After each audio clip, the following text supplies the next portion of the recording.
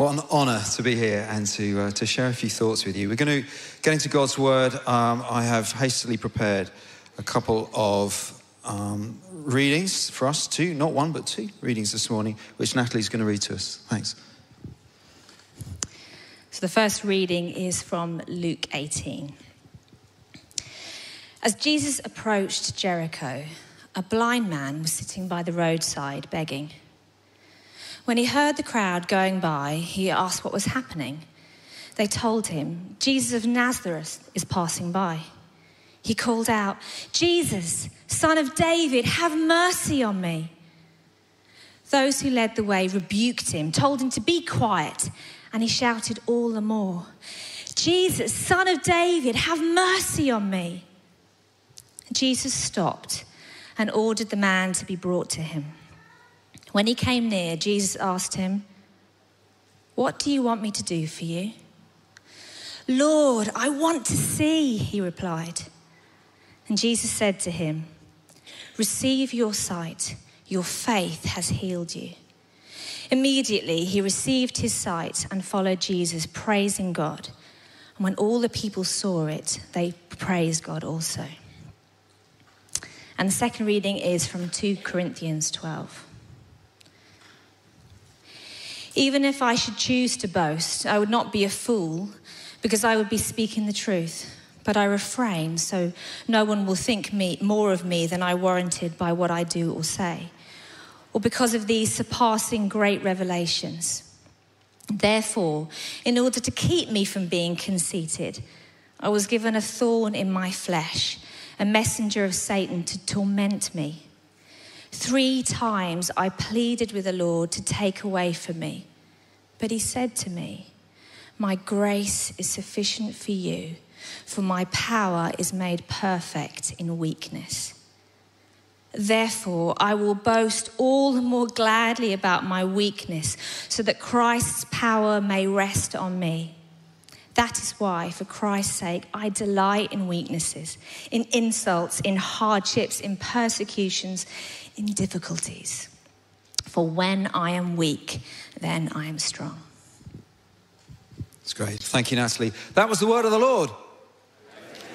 Brilliant. Fabulous. 2 types of grace. First story, the grace that fixes things, takes away the problems, restores the sight. Second kind of grace, the grace that says, I'm just going to sustain you in the hardship. Now, I'm going to go out on a limb here. I'm guessing most of us prefer the first type of grace, yeah? Yeah, I mean, stick your hands up. Those of you who would prefer to have the grace that says, I'm not going to fix the problem, I'm just going to sustain you. Just raise your hands now if that's your preferred. Yeah, okay, I'm with you. You know, my favorite kind of grace is the grace where God comes and he fixes the thing. He just takes away the problem. I have 2 friends at the church that we're just in the process of leaving, of moving on from at St. Luke's. Both of them have lifelong health diagnoses. One of them's a lady called Emily, and the Lord put it on my heart and a few others to pray for her every Tuesday, to pray that this life-altering, life-defining health condition would be changed, that God would heal her. And around about the same time, I discovered that one of my other friends, a lady called Lara, also had quite a serious health thing. And the Lord put it on my heart and a few others for us to pray and fast for her every month, once a month. And we had a little WhatsApp group that got rallied us to do that. The wonderful news is that I found out a few weeks ago, in fact, shortly before I left St. Luke's, that it looks like the Lord has healed Emily. Yet to get proper medical verification, but all of the meds that she was dependent on, she no longer needs, and all of the symptoms that she has experienced for so many years of her life appear to have gone. Isn't that fantastic? Isn't that great? Praise the Lord. We rejoice with that. With Lara, the symptoms appear to be better. I mean, they're a lot less severe than they would be, but there's no all-clear diagnosis. In both cases, in both cases, these women of God have been taken deeper in their love for Jesus, in their trust of Jesus. But the expression of grace in their life, well, it's quite different. And if I'm perfectly honest, if I were to go for one or the other, I'd go for Emily's type every time. But in the scriptures and in history, we see God expressing his grace in both ways. So you got Bartimaeus, he's at the roadside, he's heard about Jesus. The entourage comes, you hear the commotion and it's Jesus. Jesus is coming. And he says, this is my opportunity, this is my chance. And he calls out from, we don't know how far away, but it was clearly within earshot, Jesus, Son of David, have mercy on me. And he doesn't hear much response. You know, how many times have you prayed and the response you've got is silence? But he perseveres, he cries out all the more. And eventually he attracts some attention, but it's not the kind of attention that he wants. The disciples come up to him and they shush him. Say, well, he hasn't got time for people like you. Shush, get on with it. We've got important things for Jesus to do over here. But he perseveres in prayer. Jesus, Son of David, have mercy on me. And Jesus calls him over, and from one of the other Bible translations, we know this guy, his name is Bartimaeus. Ali preached on the story of Bartimaeus here just 2 weeks ago, which is, I think, what flicked this off in my mind this morning as I was asked spontaneously to come up with something helpful. And Jesus interacts with him, and it was both powerful and personal, as Ali explained 2 weeks ago. And he was healed. God's grace to fix the problem. Then we read the second Bible reading from 2 Corinthians, written by Paul. Paul, someone who had seen the Lord do amazing, miraculous things on earth. The grace of God expressed in the most extraordinary miracles. Fixing the problem, taking the problem away, giving people exactly what they were hoping for. And even he reaches a point where he's crying out to God. This man who has glimpsed something of the heavens, we don't quite know what he means by that phrase, but he has gone to and experienced something of the heavenly realms where there is no more suffering and no more tears. And even he says, I pleaded with the Lord to take this thorn away from me. We don't know what that thorn was, a physical ailment. Someone in the church who was giving him a hard time. We don't know. 3 times I pleaded, and each time Jesus said, my grace is sufficient for you. For my power is made perfect in weakness. The other kind of grace, if I'm honest, not my preferred grace. But we experience both, don't we?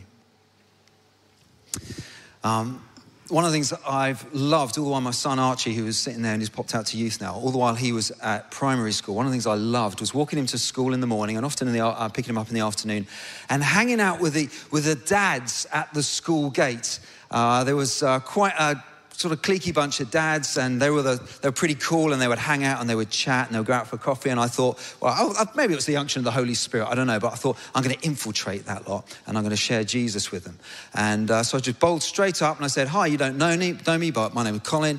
My son Archie's just started in year 5, and just sort of bowled straight in.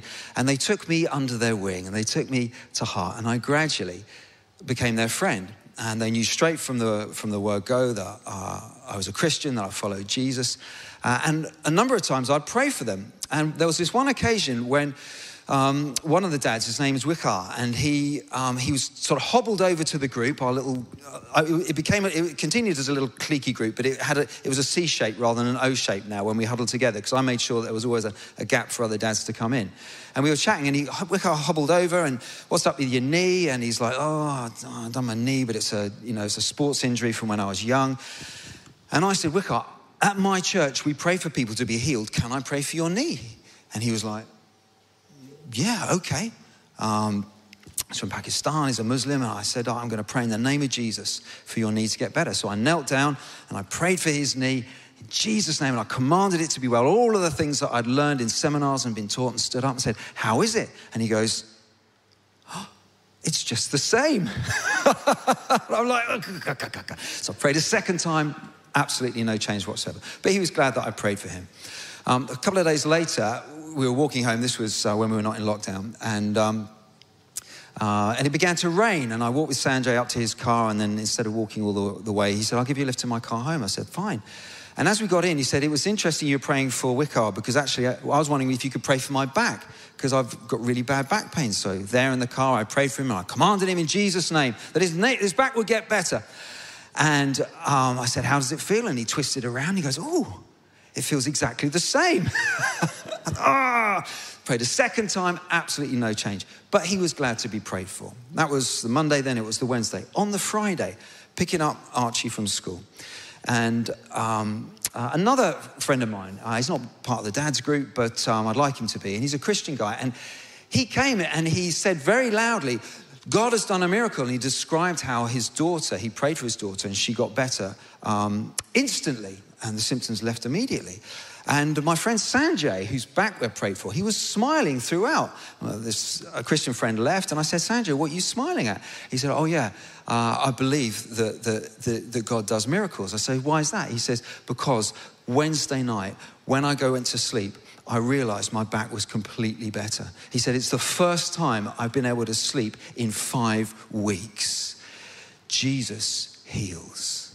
I said, yes, he does. He says, oh, by the way, Wickard's knee's better.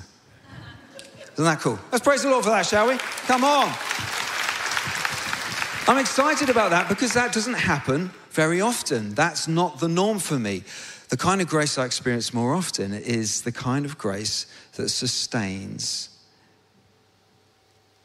where Jesus is close with us and saying, do you know what? It's not going to end in a round of applause, but I'm going to draw you close to me. There's a guy, a former president of the Baptist Union in America called Bob Wicker, and he tells a story of how his daughter was once driving down a deserted highway. It was relatively late at night, and she's driving down a deserted highway, driving very carefully, and coming the other way was a large truck. And just as they were about to pass, this large truck just swerved just a little and just clipped the front of her car, but it sent her car into a spin. It didn't just skid off, it actually turned. And she was thrown from the car and landed with her back straight on the pavement. And something happened with her breathing. I don't know medically what happened, but it meant that something trapped in her throat and she was unable to breathe. And there on the pavement, she began to suffocate. And maybe, 30, 60, 90 seconds before she was dead. Astonishingly, on this deserted highway, there was a car a little bit behind her. And in this car was a doctor.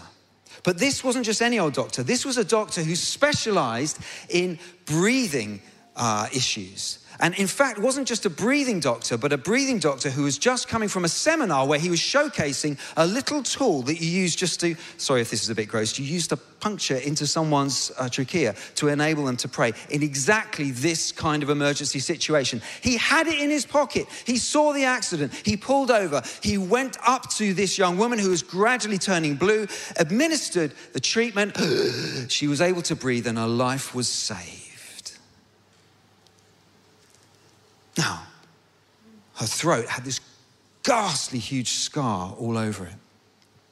And on her wedding day, Bob says how there was a debate in the family as to whether she should get a high neck or not for her wedding dress. And she said, no, I do not want to cover up this scar, because this scar is evidence of God's grace in my life. Now, when I heard that story, if you're anything like me, you'd have thought, that's fabulous that she was saved. But if God can arrange for the car behind on this deserted highway to be driven by a doctor, and not just a doctor, a breathing specialist doctor, and not just a breathing specialist doctor, but a breathing specialist doctor who had just the piece of equipment to administer this life-saving treatment. If God can do all of that, why could God not arrange for the truck to have been 3 inches over?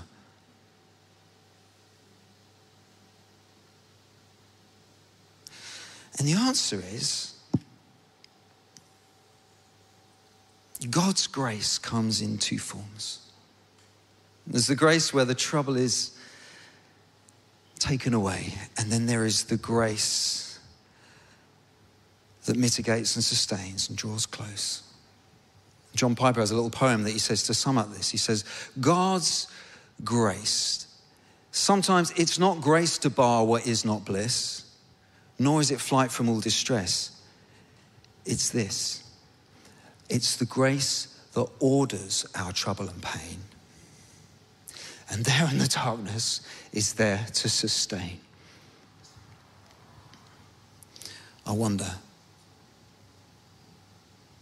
what kind of grace have you experienced from our Lord recently? They're both there in the scriptures. They're both there in history.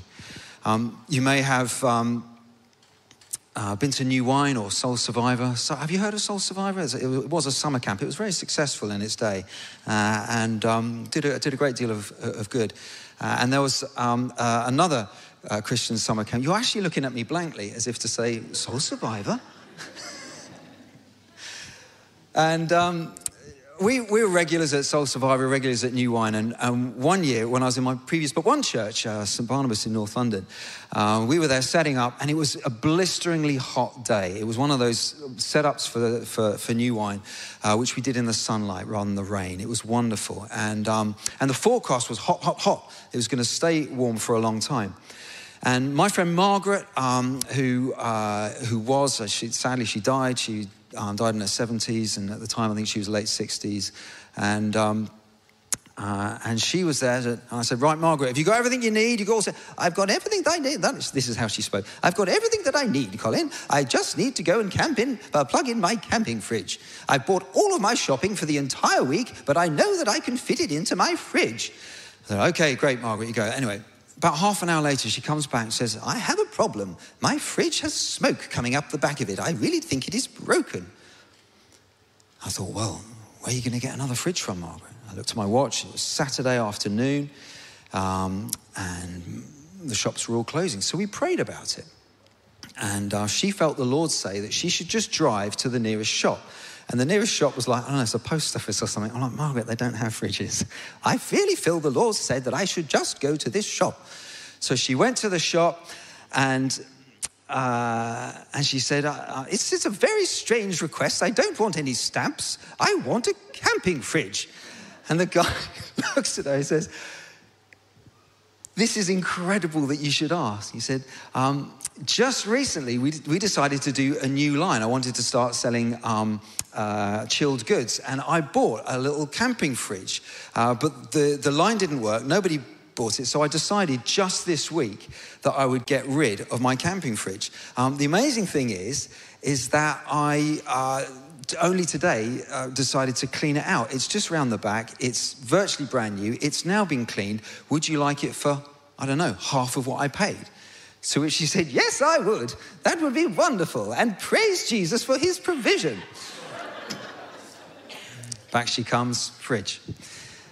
Now, it's a great story, isn't it, of God's provision? But you can't help but wonder, if God can arrange for Margaret to hear, go to that shop, and if God can arrange, was at that shop, for there to have been a camping fridge, which was not just available, but had recently been cleared, and the guy was looking to sell it. If God can arrange all of that, why didn't God just cause her fridge not to break in the first place? And the answer is, often God's grace is not grace to bar what is not bliss, nor is it flight from all distress. Often it's this. It's the grace that orders our trouble and our pain. And there in the darkness is there to sustain. Two types of grace. There's the grace that we all prefer, and then there's the other kind of grace. My grace is sufficient for you, for my power is made perfect in weakness.